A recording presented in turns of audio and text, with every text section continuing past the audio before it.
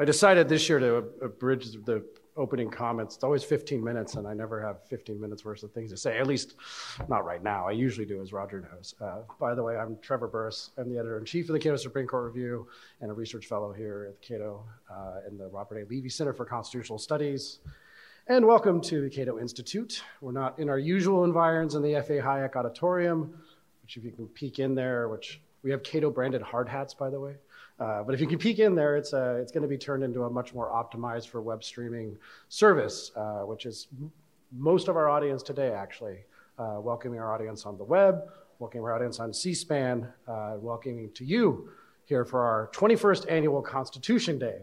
Now, 21 years ago, when I was waiting tables and playing in metal bands and backpacking Europe, Roger Pilon and James Swanson there inaugurated this event and inaugurated the Cato Supreme Court Review, which this is my fourth one editing.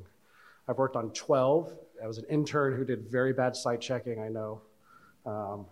And that was my first Constitution Day, and this is my 12th. I asked James today, who came up with our citation style, which I've decided I'm going to change next year because I have that power. So respect to James, but we're going to change it to just Blue Book. You know, we're not going to be doing this stuff anymore. The Cato Supreme Court Review is the nation's first published law journal covering the most recent decisions of the Supreme Court term. And it's a quixotic endeavor. You have to publish this thing pretty quickly. I think I remember some of August, but not most of it. I did get through all the Star Wars movies though, because I put them on the background while I'm like doing hand edits at like 3 in the morning. So I got through them like multiple times. And I'm wearing a Star Wars tie to commemorate that. And today we commemorate, well, tomorrow, we commemorate the day 235 years ago that the framers of the Constitution decided to sign that document, a Constitution at the time. And of course, it would not become the Constitution of the United States until it was ratified by the people and came into place in 1789. Ilya Shapiro is not here, but he will be here later. I also will call him out whenever he walks in. Today, the Constitution, of course, has many detractors from both the left and the right. It is regarded as antiquated by some, with outdated concepts. Of course, here at the Cato, we adhere to the Madisonian vision. Cato is doing, we adhere to the Madisonian vision of the Constitution, which is freedom and individual liberty through limited government. Now, this year, of course, was quite controversial. If you look at my foreword, one of the things that I was thinking about this year was whether or not in the course of a week or 6-day period when the Supreme Court decided a case about guns, and then a case about abortion you might have heard about, and then a case about climate change, there were a lot of people who said, well, here we go. We have Republican-appointed justices who love guns, hate abortion, and are skeptical of climate change. And that was how they interpreted the court's work. Of course, for originalists, we did something different, and many originalists said, well, no, guns is in the Constitution, so they enforced that. And then the abortion question was arguably not in the Constitution. We can talk about that, and Evan Bernicle here to talk about that. And returning the administrative agency power to Congress.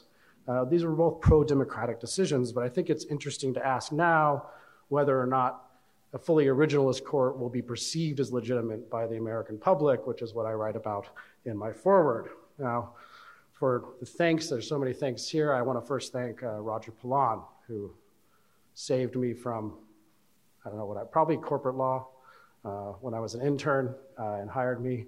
And as we gave me many dressing downs over the years and hard editing and founded and created the ethos of the Robert A. Levy Center for Constitutional Studies. And while I'm at it, I'll thank James Swanson, who, by the way, if you don't know, wrote an excellent book called Manhunt, which is about the hunt for John Wilkes Booth, which is being produced into an Apple show. So that's good news for James. Of course, I'd like to thank all of my colleagues who helped with some of the editing, Jay Schweikert, Walter Olson, Clark Neely, who currently leads the department.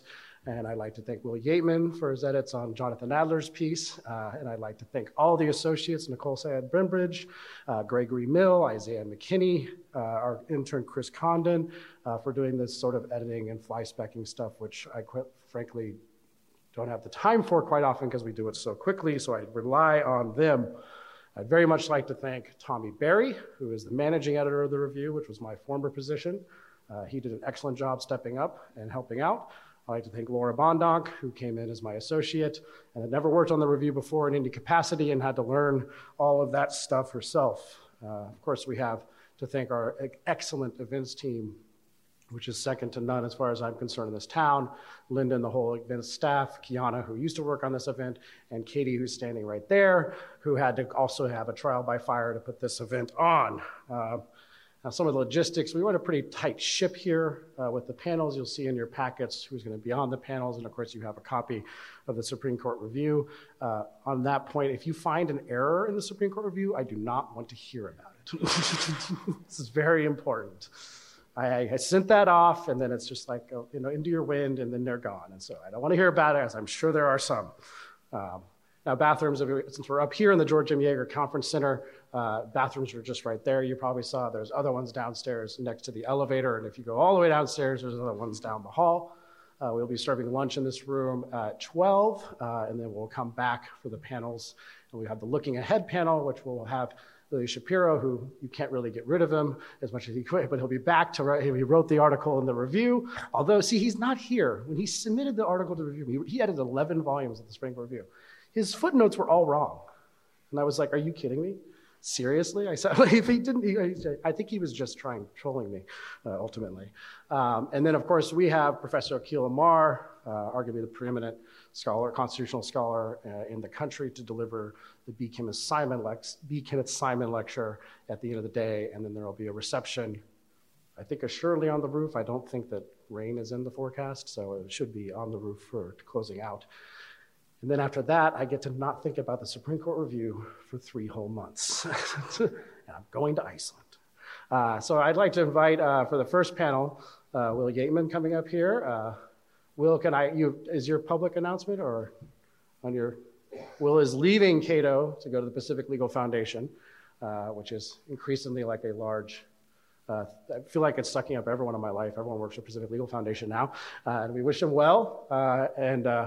I was telling Tommy today, I remember your very first Constitution Day. You were like, I've never moderated a panel before.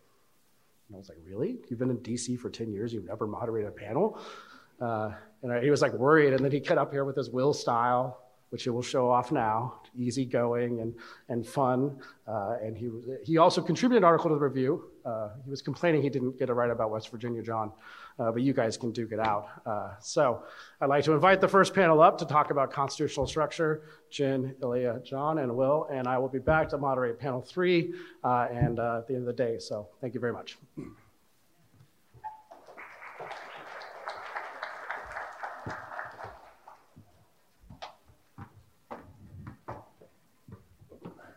Thank you so much, Trevor. I'll just note that PLF gave me the opportunity, one that Cato couldn't. I mean, I love Cato. The opportunity to work with my gorgeous wife.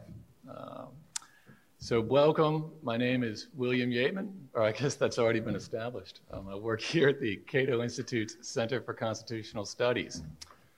For our first panel, we'll be discussing cases from last term that relate to constitutional structure.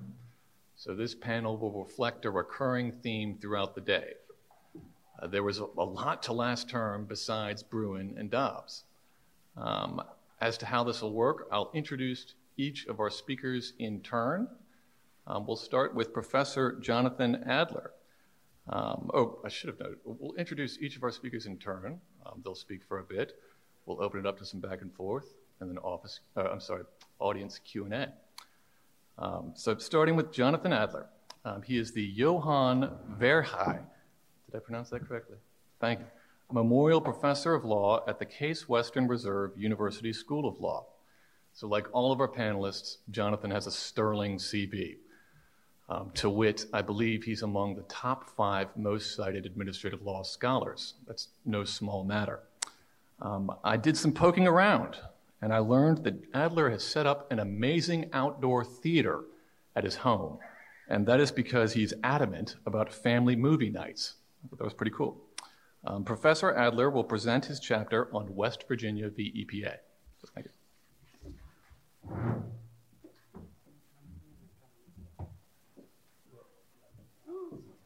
I can time myself. There's a handy clock. Thank you, Will. It's a pleasure to be here. It's always fun to be back at Cato and to be here for Constitution Day, to see Roger, who I used to debate constitutional law questions with when I was a mere college student in the basement of the old Waterston House. in my first summer being involved with Cato. And it's a pleasure to talk about West Virginia versus EPA, a fun case, a case that concerns the Clean Air Act, which is an act that some of us have learned to know and love very deeply, or at least have a love-hate relationship with. And just to kind of give the quick overview or the quick summary of my views about West Virginia versus EPA, I have very mixed feelings about this case. I think as a pure matter of law, the court reached what was clearly the correct result in that the EPA was asserting authority that Congress had never delegated to it. On the other hand, the sort of power that EPA wanted to exercise is, as far as climate policies go, certainly better than a lot of the alternatives that EPA has been delegated the authority, or at least has arguably been delegated the authority to do. The court reached the correct result in the case, but it's not clear the court should have heard the case, not because it lacked jurisdiction, as some claimed. It certainly had jurisdiction, and when you read the opinions, it's clear that the jurisdictional arguments were interesting, but never had much substance to them. But it's not really clear that the case should have been before the court anyway, and I'll say a little bit about that. And I also have mixed feelings because while I like the results, the opinions are underwhelming. All of them. None of the opinions in the case really take seriously the text and structure and operation of the Clean Air Act. The majority utterly fails to do the heavy lifting that certainly was done in some of the merits briefs and in some of the amicus briefs to really look at how the Clean Air Act operates, how Section 111 operates. And as a consequence, the dissent gets to pretend as if you can resolve the whole case by focusing on a single word, which was an interesting posture to see Justice Kagan take in an opinion, given some of the things she has said about statutory interpretation in the past. And the decision also missed an opportunity to bring clarity and principle to what is a very important underlying question, which is how do we understand the delegation of power to agencies? How do we understand and determine what power it is that agencies have been delegated by Congress? And this is an area of law where the court has given hints and made gestures, but has not really given the degree of clarity that it could have. And this case presented, in my view at least, a perfect opportunity to do so, and that's an opportunity missed. So let me give a little bit of background and then flesh out some of these points, and of course the paper fleshes out some of these in more detail.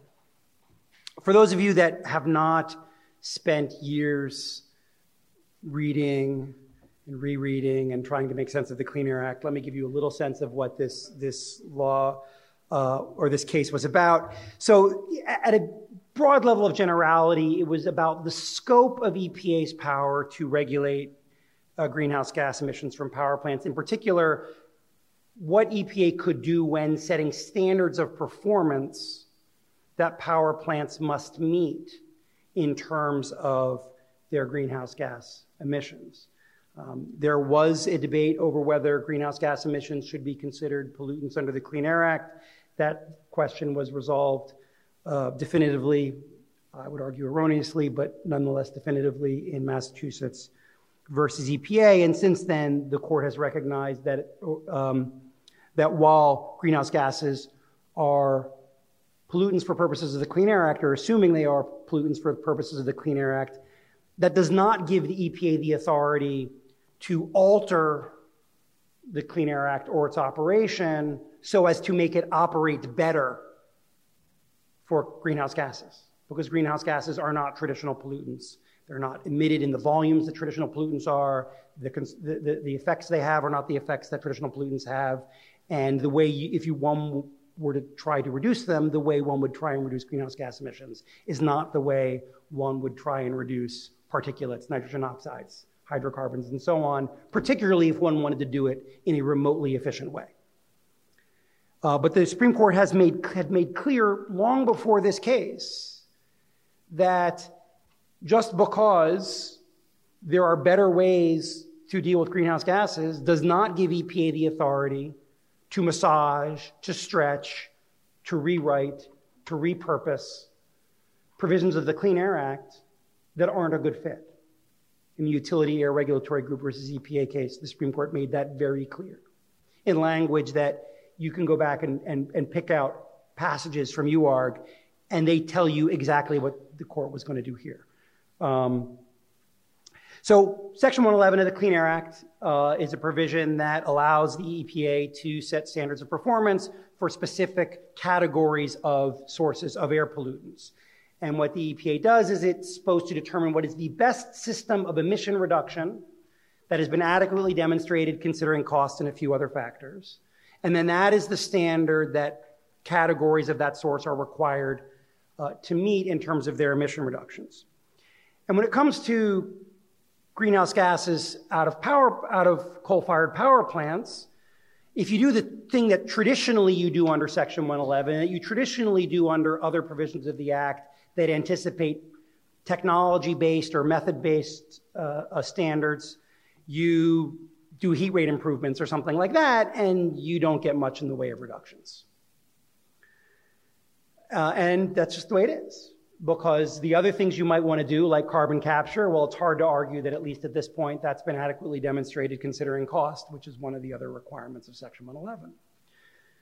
And that was certainly true when the Obama administration was drafting the Clean Power Plan. So the Obama administration said, well, this language, best system of emission reduction, read in context, understood as it has always been understood since that language was written in the Act, the way the Act operated based on what was written in 1970, 1977, and 1990, that anticipates things you do at the facility, within the control of the firm that owns a particular facility.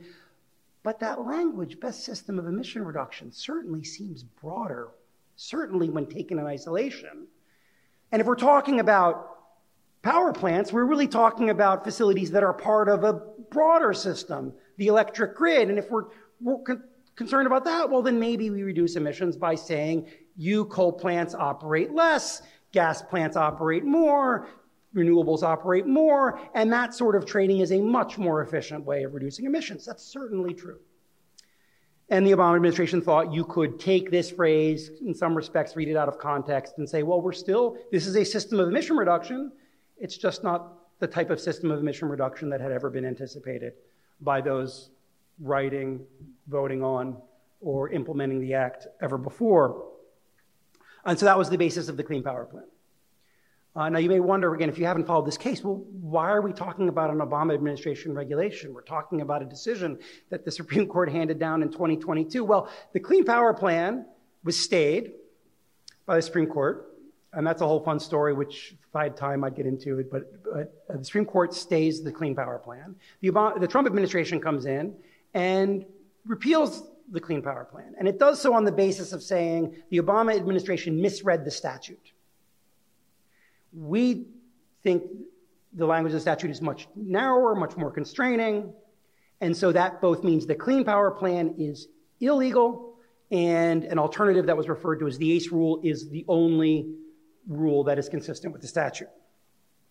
Like anything the EPA does of any significance, that was challenged in court just as the Clean Power Plan had been. The DC Circuit invalidates the Trump administration rule. I'll just note, and as someone who clerked on the DC Circuit, this was curious. A decision of this magnitude on a regulation of this importance was issued the day before inauguration.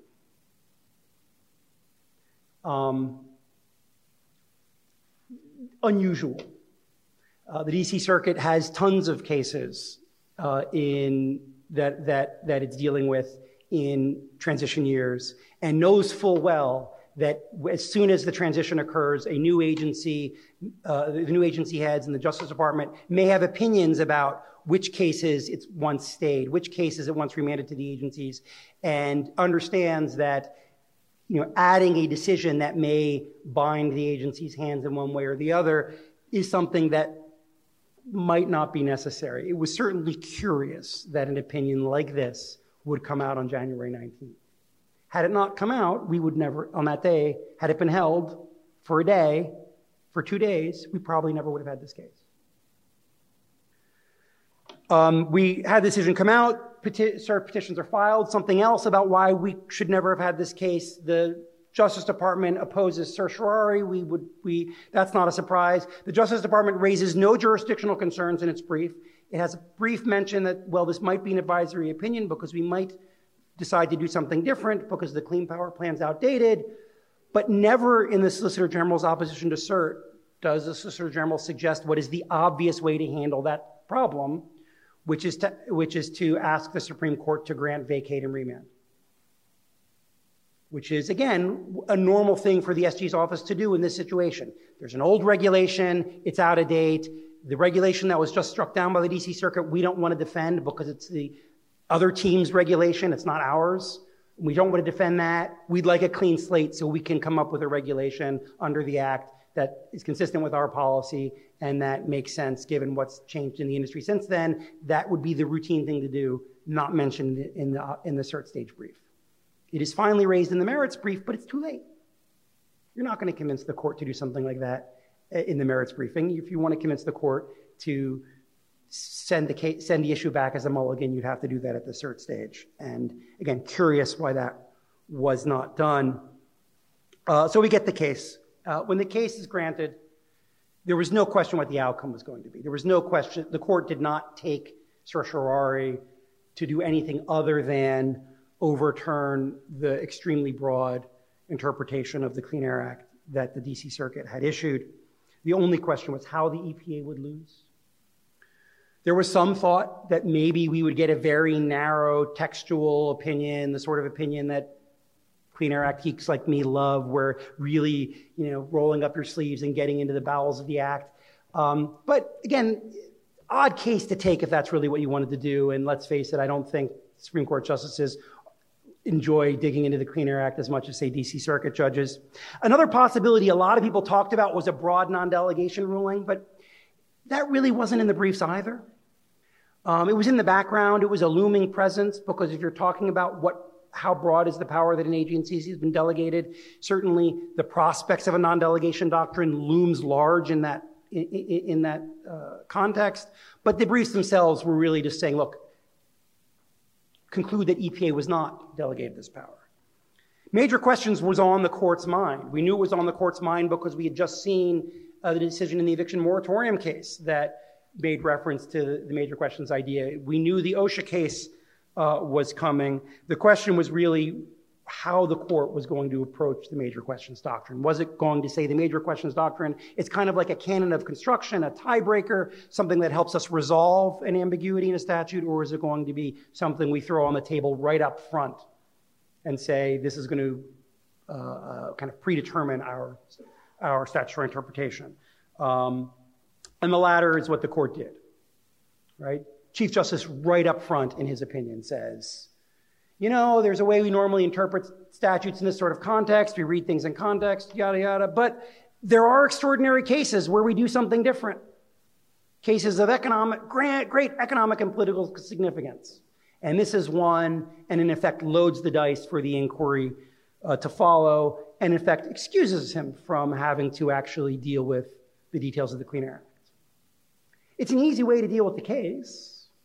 It's a way for the court to avoid perhaps saying something about the details of the Clean Air Act that might be wrong and that might, hamstring the EPA or the DC Circuit going forward. But as a doctrine to be administered by lower courts, it's something of a squishy mess. Because the question now for lower courts is, well, is this the sort of case where we do the normal thing of looking at the statute and figuring out what power was delegated to the agency, recognizing perhaps the long-standing principle, the principle that was a staple of statutory interpretation cases and treatises in the late 19th century, that you should be suspicious of claims of implied delegation, that claims of broader delegation of authority require greater evidence than narrower claims of delegation. But instead, do this threshold inquiry, is this a major question? Are there enough zeros after the dollar sign? Were there enough segments about this question on CNN? Was the bill that was introduced in some committee ever given serious consideration so we can say Congress thought about addressing this? These are not inquiries that courts are really good at. But those are the sorts of inquiries West Virginia tells lower courts they're supposed to be doing in terms of figuring out major questions. I've probably gone on longer than I'm supposed to, so let me just say two really quick points and then stop. The good thing about at least the way Chief Justice Roberts justifies his approach is that he does identify the underlying principle, which is an essential one, not a non-delegation doctrine, but what we might call a delegation doctrine, a doctrine that understands that agencies only have power if it has been delegated to them. Something the court has said repeatedly, something that agencies often forget. If they want to exercise power, any power, they have to find that Congress has delegated it to them. If there is no delegation, there is no power. If there's no delegation, there's no deference. If there's no delegation, there is no authority to tell power plants or anybody else what to do. The problem is that from that principle, one can actually spell out a meaningful way of thinking about the way instruments like legislation delegate power, how we interpret those sorts of instruments, how we think about them in terms of agency principles, not agencies in terms of administrative agencies, but agencies in terms of principal-agent relationships, and recognize the broader the claim of delegation, the greater the showing we should expect. Because we don't expect the drafters of instruments to hide elephants in mouse holes. But that doesn't suggest we should try and distinguish between major and minor questions. It means we should make sure that whatever power is claimed has in fact been delegated and is consistent with the text and structure of the underlying statute. The other thing that I think is somewhat good about the opinion, and again, this is my last point for sure, is that it recognizes one of the particular problems in this context arises from the fact that Congress doesn't like to revisit these statutes. And we have lots of contemporary problems that raise important policy questions that Congress has not spoken to. And we have a trend that is not new, that did not begin with the Obama administration. It goes back at least to the Clinton administration, of the executive branch saying, well, if Congress is not going to give us the power we want, we will figure out if there's something they gave us before which will do the trick. I kind of think about this it's like when I'm doing, some kind of amateur repair work at home. And I bring a wrench upstairs and I realize I need a hammer. But I don't have a hammer. I grab the wrench. Well, if you turn the wrench on its side and you angle it just right, you can make it work like a hammer. And that's essentially what agencies have been doing. We've been given wrenches, but we'd rather have a hammer. Let's find a hammer. Let's make this system of emission reduction not be what Congress was actually giving the agency the power to do, but something that'll be more useful given the problem we're trying to solve. Let's pour new wine out of old bottles because old bottles are all we have. And the majority opinion is sensitive to that concern. But again, I don't think it fully realizes that the way to deal with this is to just think more seriously and in a more principled way about how it is we understand what powers agencies have. And this is particularly disappointing to have come from Chief Justice Roberts because he's pointed this out before. In a case called City of Arlington versus FCC, he identified these principles, albeit in dissent. And in some respects, the biggest problem with West Virginia versus EPA was that perhaps the Chief Justice had decided they'd overturned enough cases this past term, and they didn't want to overturn this obscure administrative law case in which he dissented before. But had he done so, we might have had a more workable doctrine resulting from West Virginia versus EPA. And I apologize for going on too long, and I will turn it back to you, Will.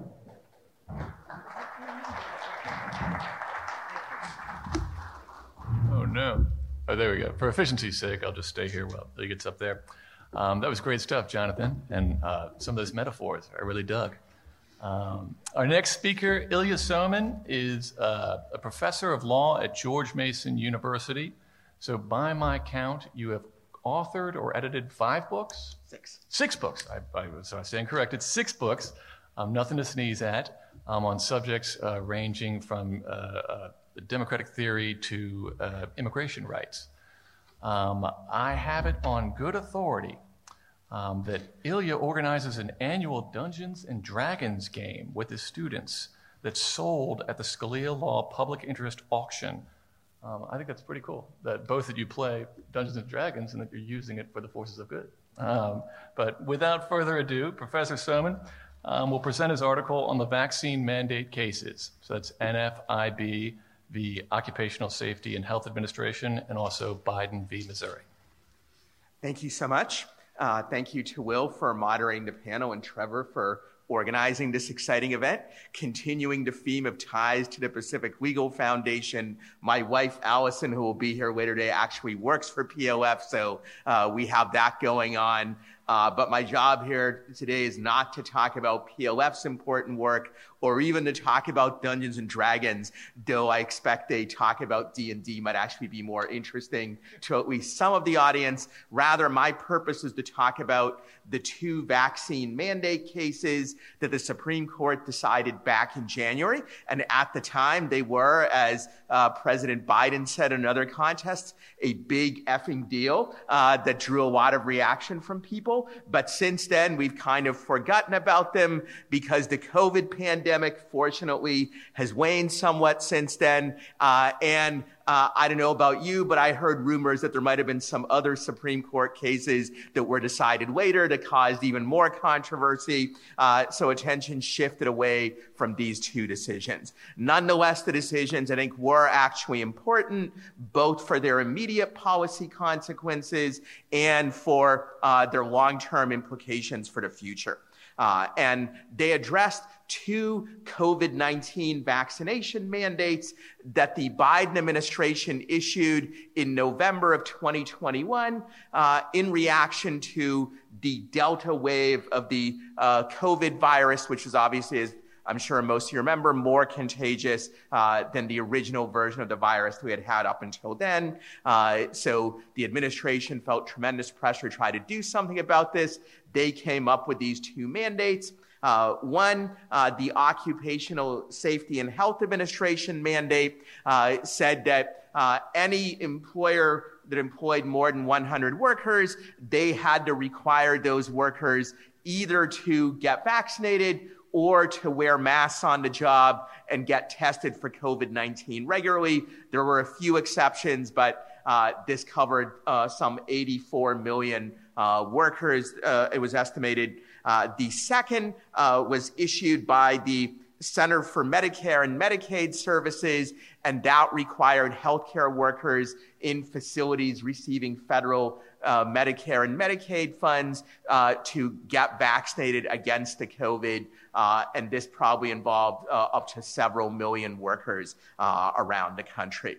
Predictably, both of these mandates were challenged in court very quickly by various groups, including red state governments, but also employer organizations and others. And both of them rapidly made their way through the lower courts and then reached the Supreme Court in January under the so-called shadow docket, where the Supreme Court can take cases on an accelerated basis before they've been fully litigated, before even they get the usual full briefing in the Supreme Court.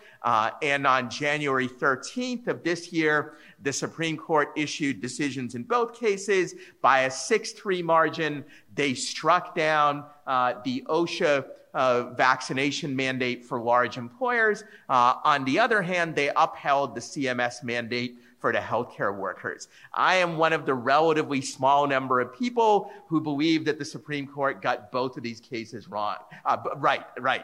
They were right, even though there were parts of the reasoning that were wrong. Most people think either both mandates should have been upheld or both should have been struck down. But I think there are important differences between the 2 cases, and the Supreme Court got the correct result in both of them, even though I also think there were significant problems with some of the court's reasoning. So we'll talk first about the OSHA case. This was the more sweeping of the 2 mandates, and OSHA was trying to use in a provision of the OSHA Act of 1970, which allows for so-called emergency test standard, that permits OSHA to regulate on an emergency basis without going through normal notice and comment procedures. They can regulate threats where employees are, quote, exposed to grave danger from exposure to substances or agents determined to be toxic or physically harmful or from new hazards. And this power had been used only a few times before, from 1970 to the present, and courts generally had engaged in pretty aggressive judicial review. They struck down, at least in part, 5 of the 9 previous uses of this authority. It had never been used in this kind of sweeping way, but obviously it was attractive to the Biden administration because you could do this relatively quickly, didn't have to do notice and comment, and they thought they could squeeze this into the language. But the court, with the conservative majority on the court, they weren't having this, and they concluded 2 things. The first of which is that the OSHA was wrong to think that the text of the emergency test standard, ETS, applies to this because they said the OSHA statute is not about general threats to public health. It's only limited to threats that are specific to the workplace. And obviously the COVID pandemic, as we all know, applies in society generally. It's not really specifically a workplace threat. I think there is an obvious problem with this theory that the majority endorsed, and it was pointed out in the joint dissent by the 3 liberal justices, which is that nothing in the statute actually says that ETS is limited to purely workplace threats. All that matters is that the threat, in fact, exists in the workplace. Under the text, nothing says that it shouldn't exist or it should exist at a lesser level somewhere else. However, I think there's an alternative pathway for striking down this mandate that the majority missed, even though in the lower court it was actually pointed out by Chief Judge Sutton of the Sixth Circuit, and that is to focus on the words grave danger. The majority recognizes as actually OSHA conceded that they had found a grave danger to exist only for unvaccinated employees, not for the vaccinated. There's an easy way to avoid the grave danger, simply get vaccinated. And it seems like if a danger can be very easily avoided, particularly at a time when vaccination was already readily available to almost anyone in the United States who wanted to get it, then it's hard to argue that there truly is a grave danger. If anything can count as a grave danger under this ETS, even if it's easy to avoid through very normal, simple, cheap precautions, then ETS would give OSHA the power to regulate almost any workplace activity of any kind, because almost anything we do, if we don't take basic minimal precautions or if we don't exercise common sense, it could potentially be dangerous. Walking down the stairs is dangerous if you don't look where you're going. Even drinking water could be dangerous if you drink too much or aren't aware of how you have to be careful not to choke on it or whatnot. So I think the better way to go here would have been at least to find that not that the danger has to exist only in the workplace or primarily there, but rather that it's not a grave danger if it's easily avoided at little cost. And by OSHA's own analysis, that's the kind of danger that existed here. The majority also focuses, as in West Virginia versus EPA, on the major questions doctrine. And they said, essentially, look, this is clearly a major question. It impacts over 80 million people. It could be disruptive to massive numbers of workplaces. And therefore, at the very least, the doctrine applies here. And there's at least some ambiguity over whether ETS really gives OSHA the authority to impose this mandate. And under the major questions doctrine, which says that a major delegation like this can only be done if Congress spoke very clearly. Here we don't have the requisite level of clarity. And I basically agree with that. I think while there certainly are fuzzy boundaries between what's a major question and what's a minor question, and the Supreme Court hasn't done a great job of explaining the difference, here it's pretty obvious that it is a major question given the enormous scope of what OSHA was trying to do. I recognize, of course, that the major questions doctrine is itself controversial, whether it should be used or not.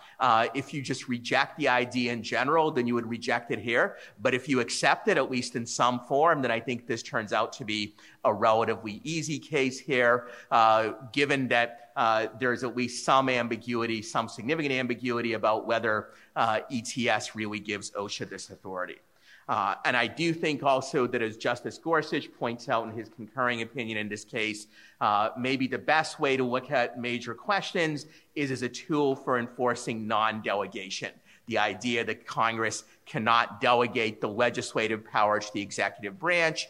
And in principle, we could just go straight to the constitutional issue of non-delegation and not use the major questions doctrine. But in the imperfect world that we have, courts may be unwilling to go as far as they should on that. And major questions is a way to partially enforce it, while nonetheless giving Congress the ability to these delegations if it's clear enough. So I think, therefore, the OSHA case came out correctly, although in part for the wrong reasons. They, I think, missed the boat on why this is not within the scope of the ETS provision of the statute. The other vaccination mandate case is Biden versus Missouri, which, as I noted before, was a mandate that healthcare workers at facilities receiving federal Medicare and Medicaid funds must be vaccinated against the COVID. And this case here, the court actually upheld the mandate by a 5-4 vote, with the Chief Justice and Justice Kavanaugh joining the 3 liberal justices.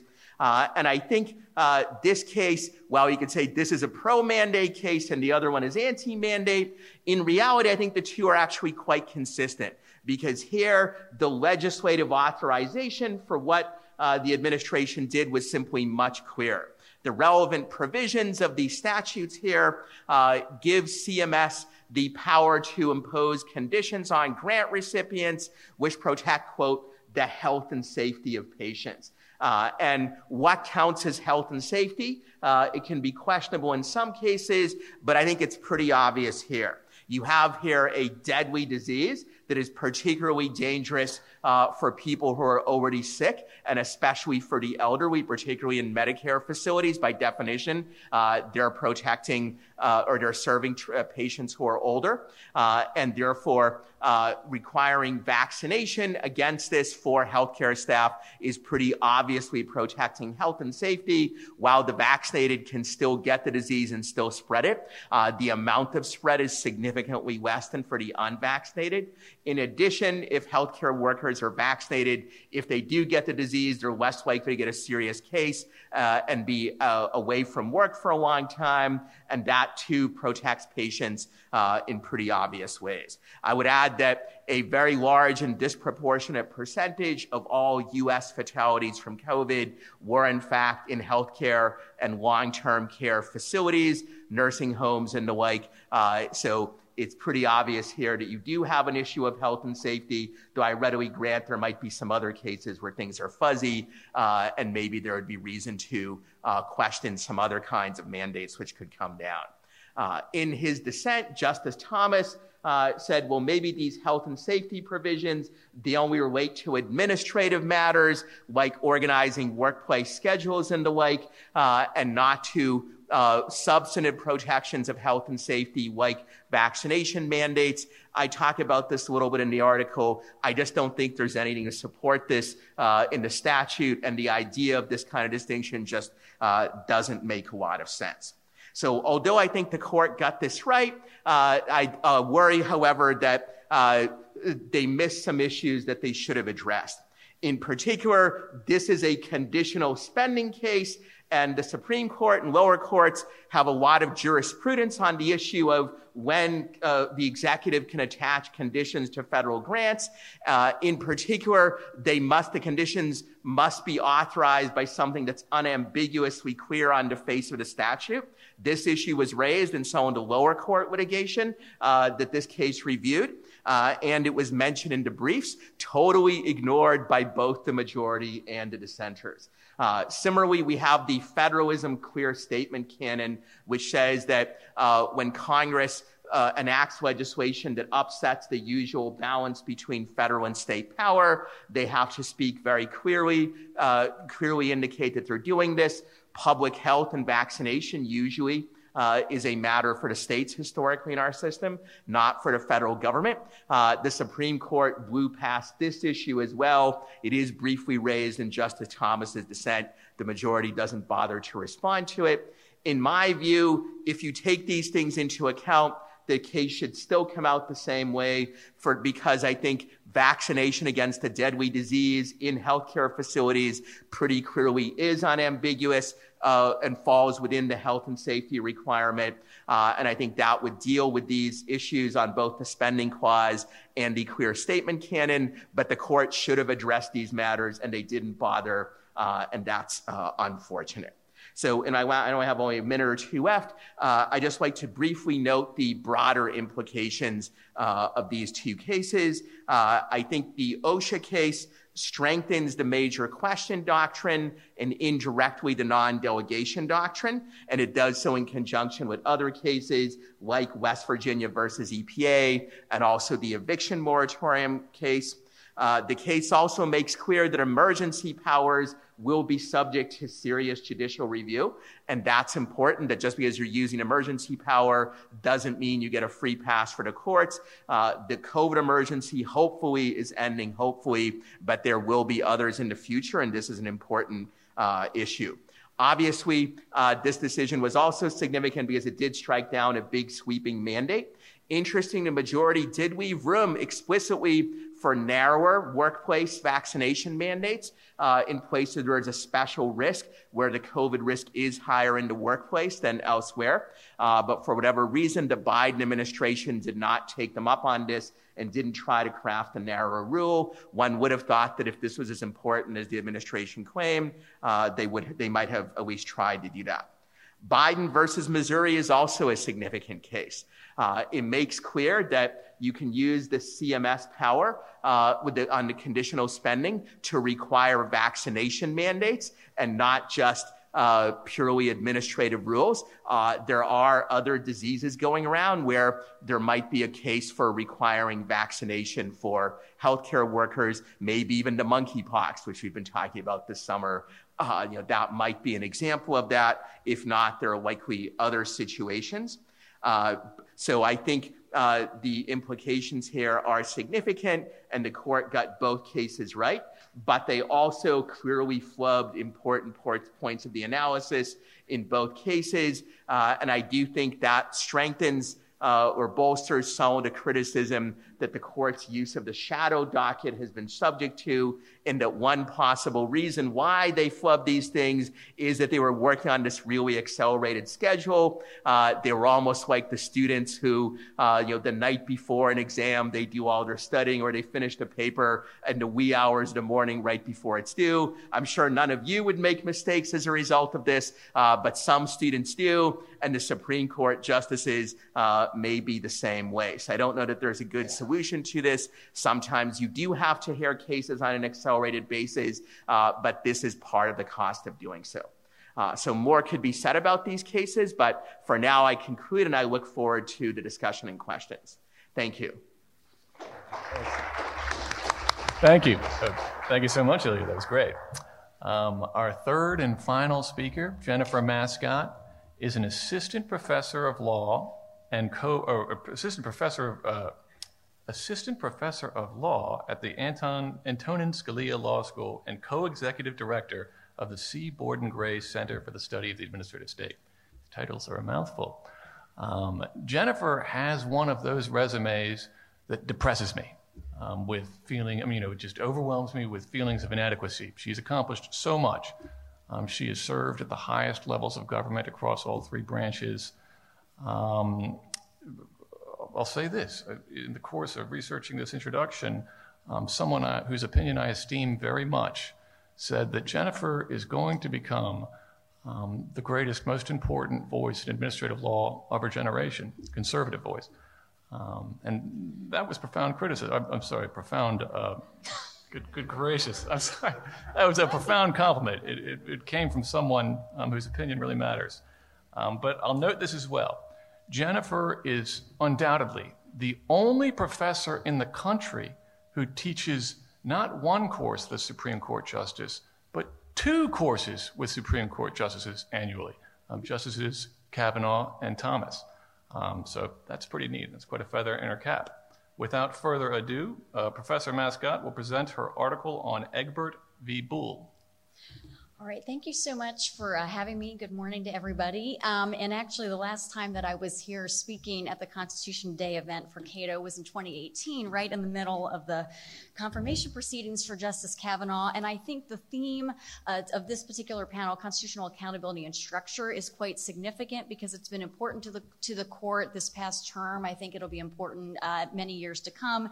And I think with the advent of Justice Kavanaugh and now Justice Barrett to the bench and all the other changes, including Justice Breyer's retirement and Justice Jackson's advent to the bench, the kinds of opinions that we're going to be seeing in these areas are going to be changing, and the court's going to be more forward-leaning on accountability and structure. So my co-panelists have been able to talk about very grand opinions from the term, West Virginia versus EPA, and the emergency dockets cases at the very beginning of the year. My case in comparison is quite modest, Egbert versus Boole. I think everybody could have easily predicted the way that the court was going to rule in this case, and I should thank Cato for even having me here because I probably am unusual in that I suggested and pitched the idea of writing an article on Egbert versus Boole to the Cato Supreme Court review folks, and they were generous to let me do that relatively last minute, and also because I filed an amicus brief in the case on the opposite side that I think Cato's position would have been in the case. But I think in spirit and in principle, we hold a similar view on these issues. So I do think a major theme, and I think Egbert versus Boole ties into what I see as a major theme of accountability from this past term, which picks up the theme of who decides, which institution in our government is to decide important questions. Chief Judge Jeff Sutton, I think, first coined the phrase or brought it more to the forefront in his book, Who Decides, dealing with the axis of federal versus state power. But the court this past term, I think, spent an awful lot of time thinking about executive branch versus the courts versus Congress. And obviously, the first 2 presentations today dealt with the axis a lot of Congress. What is it authorizing the executive branch or administrative agencies to do? Egbert versus Boole touches more on Congress versus the courts.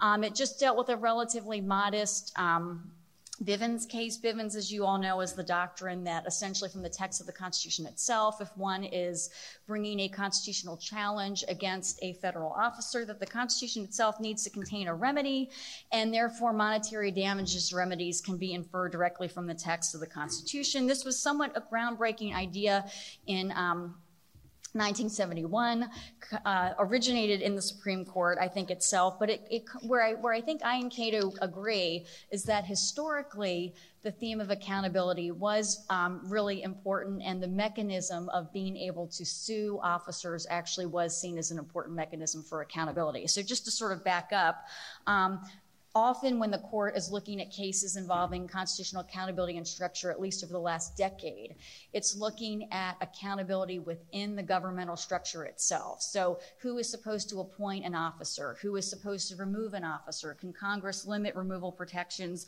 We didn't really have cases like that this last term. We had this case, Egbert versus Boole, which is looking at can the public or mechanisms outside of the government help to keep accountability for government officers? So obviously elections are an important mechanism for accountability, potentially impeachment and conviction, although if you look historically, I believe, impeachment has been successful fewer than 24 times. Conviction, obviously, much fewer. It's very hard even for Congress to successfully impeach and convict a president who is charged with attacking the co-equal branch physically. And so perhaps that's not as effective of a remedy as the framers of the founding generation would have thought. There was a lot of evidence At the time of ratification, however, that the folks who were signing on to the Constitution, approving its ratification, thought that the mechanism of state common law liability for federal officer misdeeds, or just general officer misdeeds, was going to remain in place. And a number of scholars recently have written about how these common law actions were to work. Professor Bode has written some, Professor Jerry Mashal, Professor Amar has touched on this in his scholarship, and there was definitely an idea that folks were going to be accountable or be able to be sued for misdeeds, but it was going to arise in a way that's quite distinct, I think, or at least this was what my brief argued, from the Bivens relief that the court tried to derive from the Constitution in the 1970s. Essentially, somebody would bring a common law action, maybe for trespass, that kind of thing, and a federal officer would claim lawfulness of the search or the trespass in defense, and then the question would come up whether that, it could come up in the course of arguing the defense whether it was a constitutionally valid action or not. Unfortunately, over the years, depending on your perspective, Congress has actually taken a lot of action, most significantly recently in the Westfall Act, to essentially preempt the ability to be able to bring these kinds of actions against officers. And so there's really a great need, if one believes in this kind of accountability being necessary, perhaps for the Supreme Court to be able to approve or grant Bivens relief. But going to the theme of who decides, Congress taking this liability away, perhaps the court should not be able to grant it back, and that's certainly the current Supreme Court's position. So I think Egbert versus Boulay in the end was a relatively modest holding because the litigants, Williams and Connolly, represented by Sarah Harris, had first asked the court to take up the issue of the constitutionality of Bivens actions. Clearly, the court's been uneasy with it. Justice Thomas mentions ultimately his majority opinion in the case that on 11 occasions in the past 40 years, the court has beaten back extensions of Bivens relief, but the court didn't want to bite on that question, maybe because it didn't think it was necessary in this case, maybe because it had a sense that it was going to be reversing or overturning precedent in other more pressing areas and didn't want to do too much in one term.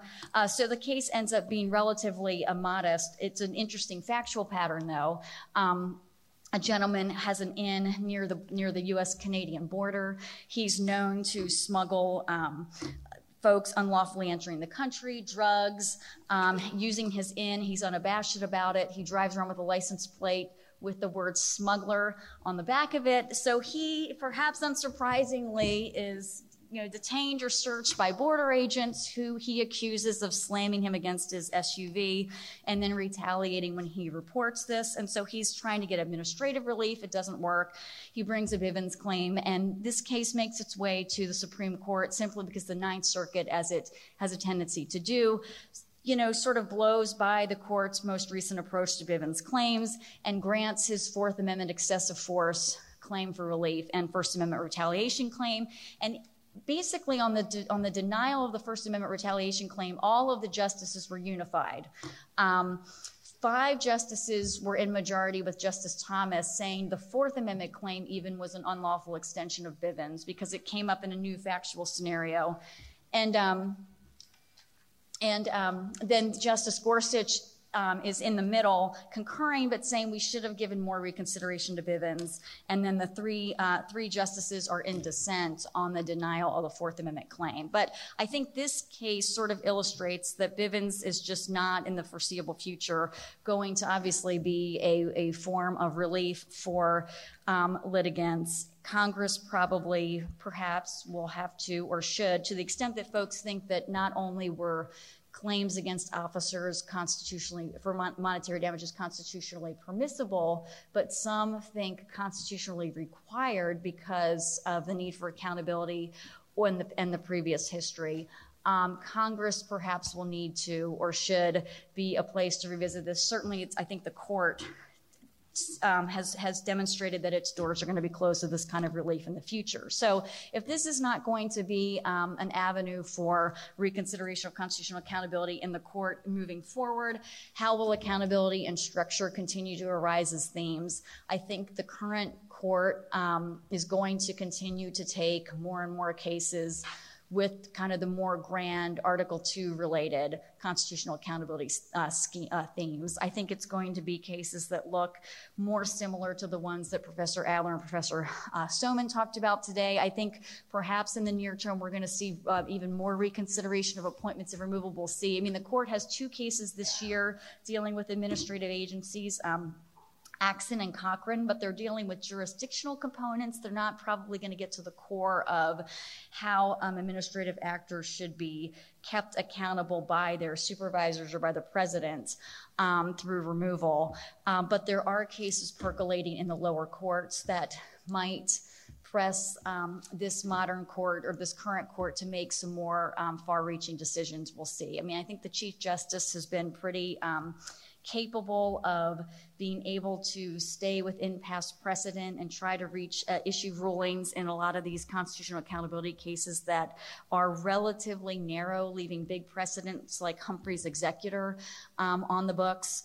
But we'll see what happens. There's obviously the Jarkissi versus SEC case in the Fifth Circuit, making some delegation and administrative adjudication related claims. You all can tell me if this is not right. As of last Friday, the petition for rehearing had not been acted on. I don't know if it's been acted on yet. So that may have a rehearing component before it goes up to the Supreme Court. But that could actually challenge or bring a merits challenge to the removal protections for SEC commissioners, and then even the amount of discretion, perhaps, that commissioners have in terms of bringing enforcement proceedings in-house versus into court. Another case that I think that's percolating that could be interesting, we'll see how it goes, was just brought fairly recently. Walmart has challenged, or I'm sorry, the FTC brought a complaint against Walmart, and Walmart, in its motion to dismiss the complaint, has raised some constitutional arguments that have at least been risen to the level of interest of the Wall Street Journal, which editorialized on the case last week, and it has some very high-profile litigants, and so I can tell you sort of briefly what the arguments and claims are. It's got the former head of the Civil Appellate Division for the Trump administration, and then Hash Mupan, who's also was a Ludwig Scalia clerk, teamed up with Ramon Martinez, a former Assistant Solicitor General, Kavanaugh and Roberts clerk, who's at Latham, together with Walmart on this motion to dismiss. So it's a lot of big names. So I would imagine the case is going to move forward. But the claim there is actually trying to distinguish Humphrey's executor completely from the modern FTC and say that Humphrey's executor really does not govern the removal protections of the current FTC, because what the FTC is doing now is much more executive, according to the court's recent decisions in Saylor Law or Free Enterprise Fund, and therefore the preservation of the removal protections for quasi-legislative and quasi-judicial action in the 1930s era FTC no longer can be reconciled with what the agency's doing. So we'll see. The FTC's approach so far has been to kind of oppose amicus support in the case, and I don't know how much firepower the case will have in the district court, which obviously is bound by precedent. But I think in the years to come, in these areas of structure within the executive branch and between Congress and executive, we'll see a lot more play, even though as of this last term, the court has shown a lot more hesitance in re-evaluating the balance of power between Congress and the court itself. Excellent. Thank you very much, Jennifer. Round of applause. That was incredible. A car alarm goes off halfway through, and you maintained your composure and even delivery. Very impressive. I will exercise. Well, first I'll remind online viewers, please send in your questions, and those get beamed to me right here. Before we open up questions to the audience and people online, I will exercise the moderator's privilege. Jennifer, so the Bivens gutted, Federal Tort Claims Act gutted, and the Westfall Act precludes state torts, which, as I learned from your article, that was the remedy at the founding era. Is it only Congress that can go about limiting the Westfall Act? And I don't know here, but are there any arguments to be made that this utter absence of access to the courts to vindicate one's rights or to pursue a tort have been, all these avenues have been effectively closed off? I mean, that is to say, are there constitutional arguments to be made against the Westfall Act itself, or are the courts now out of it, and it truly is up to Congress to?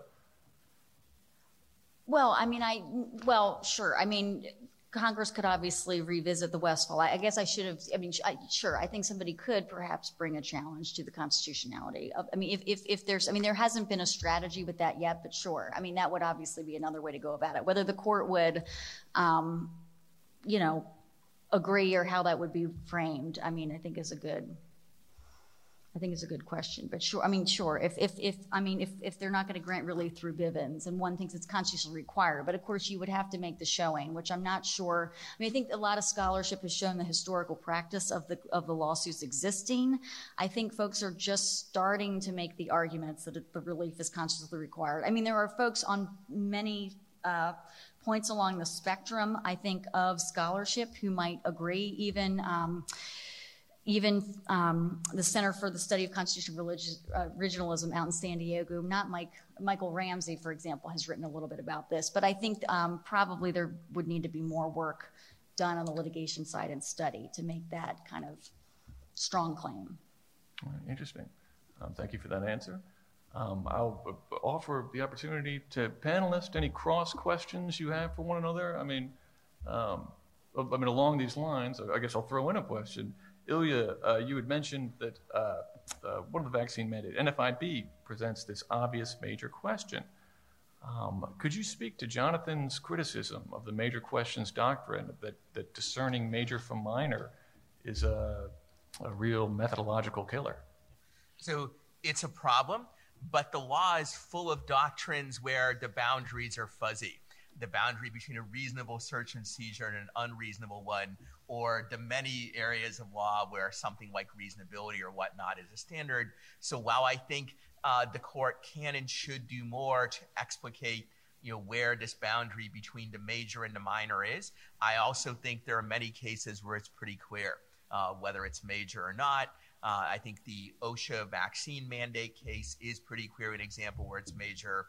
The nationwide eviction moratorium case decided last fall also is pretty clear that it was major. On the other hand, there's a vast range of government regulations and other kinds of laws where it's pretty obviously minor.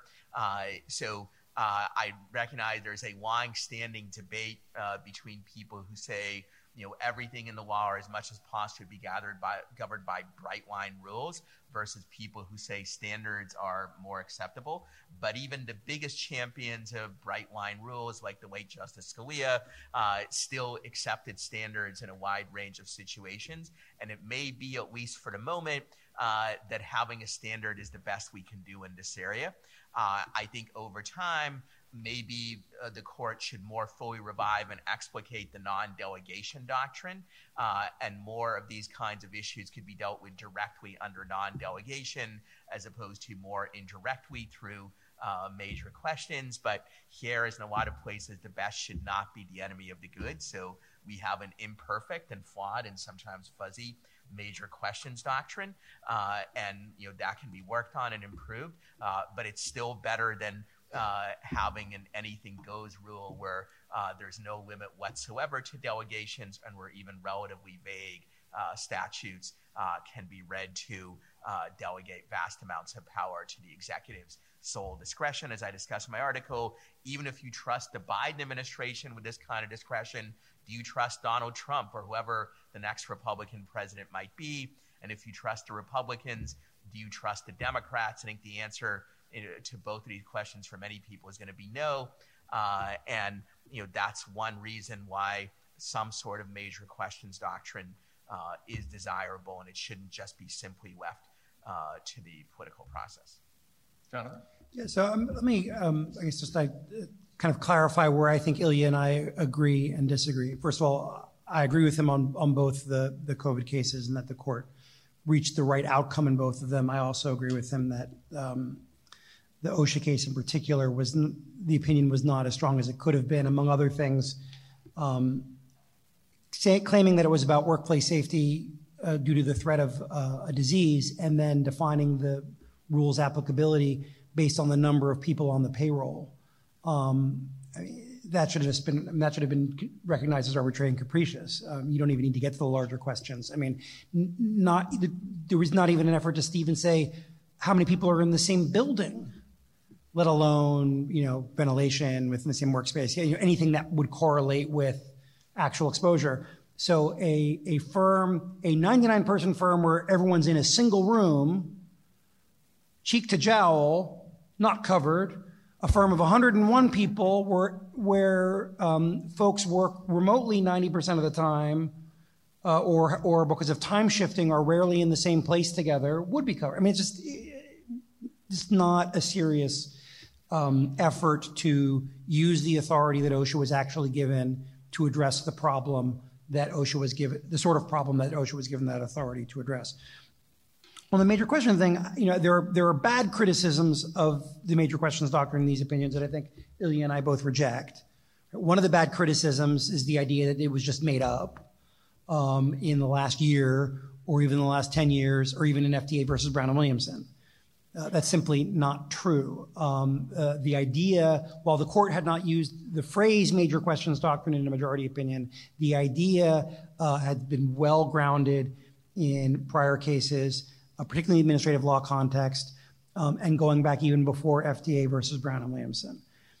So if the concern is, the court should just, not be inventing new doctrines, that's not a fair criticism of either of these cases, because the court had been doing this in a range of cases and in ways that are particularly applicable to both of these cases. That is, taking a regulatory structure and repurposing it or refashioning it.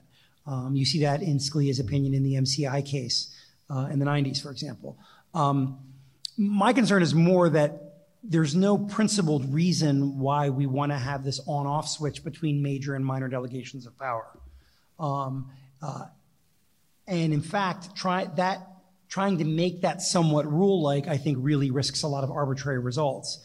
Something that's actually more standard-like and more kind of a gradient that just recognizes the bigger the claimed power, the more robust we would expect the evidence that that power was delegated to exist. Again, it's the sort of thing that used to be understood in statutory interpretation, the sort of thing that has roots in basic agency law.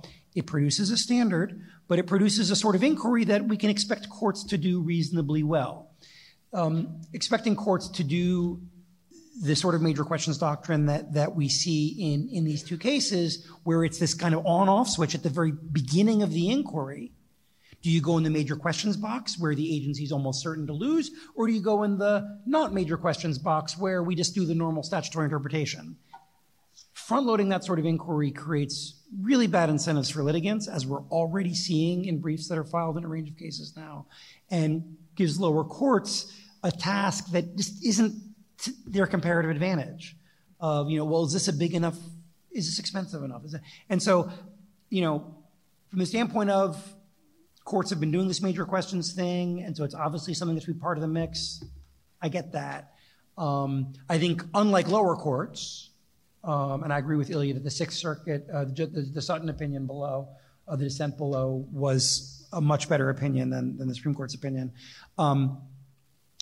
Lower courts clearly have to make this part of the mix. The Supreme Court, though, had the opportunity to clarify, refine, and ground the doctrine in a more principled way, and it missed that opportunity. And that's the sort of thing you can criticize the Supreme Court for, even if it's not fair to criticize a lower court for that. And they really missed that opportunity, and I think it's going to make things harder for lower courts. Just very quickly, I don't necessarily disagree with most of what Jonathan said. I would merely note, though, that if you replace the binary standard with a continuum, as I think Jonathan would like us to do, if I understand him correctly, you would perhaps get more fuzziness rather than less, because there would be questions of, how do we figure out where on the continuum we are? At what rate does the sort of degree of difficulty increase for the government, and so on? So that would still be a standard-based approach, not a rule-based approach, and it would still create fuzziness.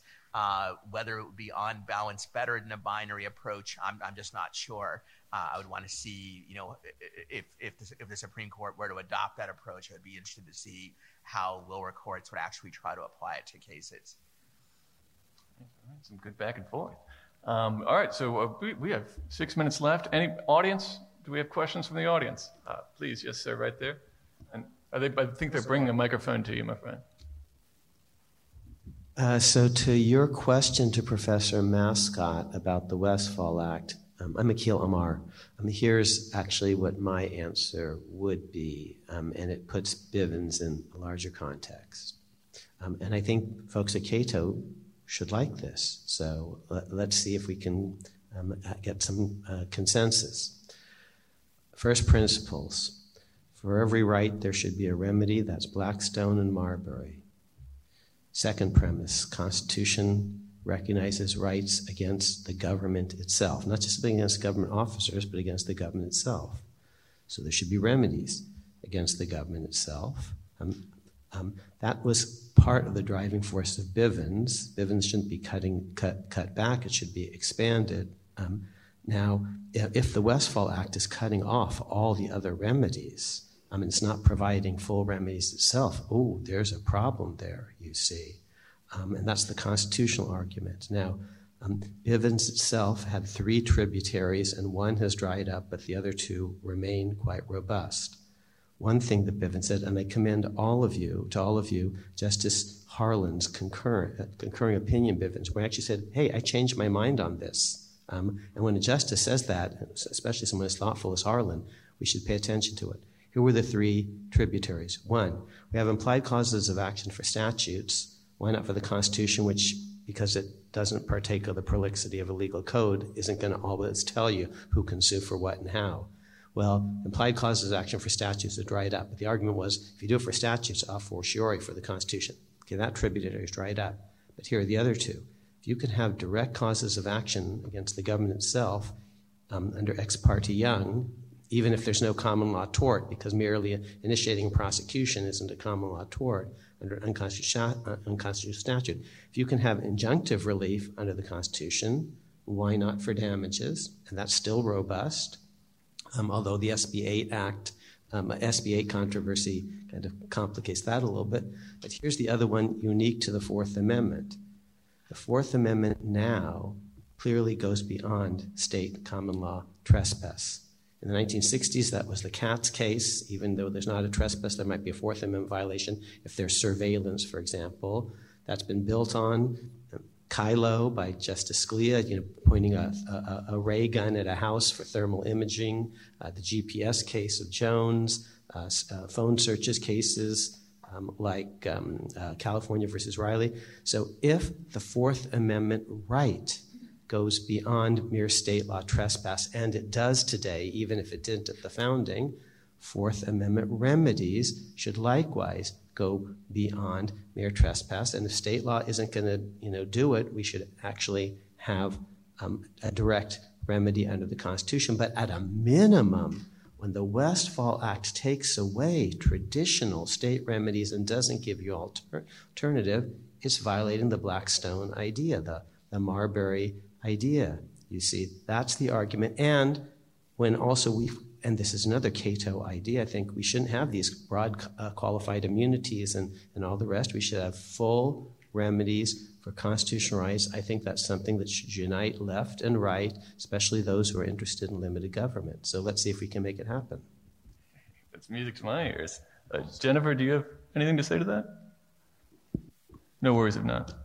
Oh, no. I really appreciate Professor Amar weighing in. I think that's great. And of course, qualified immunity is obviously a very robust area of scholarship. And I also think Professor Amar speaking up and walking through that goes to a point I was making it at a conference that Jonathan and I were at last Friday, which is that this is like just a litigation point. I'm a humble law professor, so maybe don't take my word for it. But to the extent that folks here with groups and filing litigation, often I think groups like Cato and others are filing just for themselves. I think actually it seems like the court is, or courts are interested in individual law professor and other clients' arguments. And so to the extent that someone like a Professor Amar or others writing in these areas you could have as your client on your brief, I think it's could be effective in getting the courts to take a closer look, because academic arguments, particularly by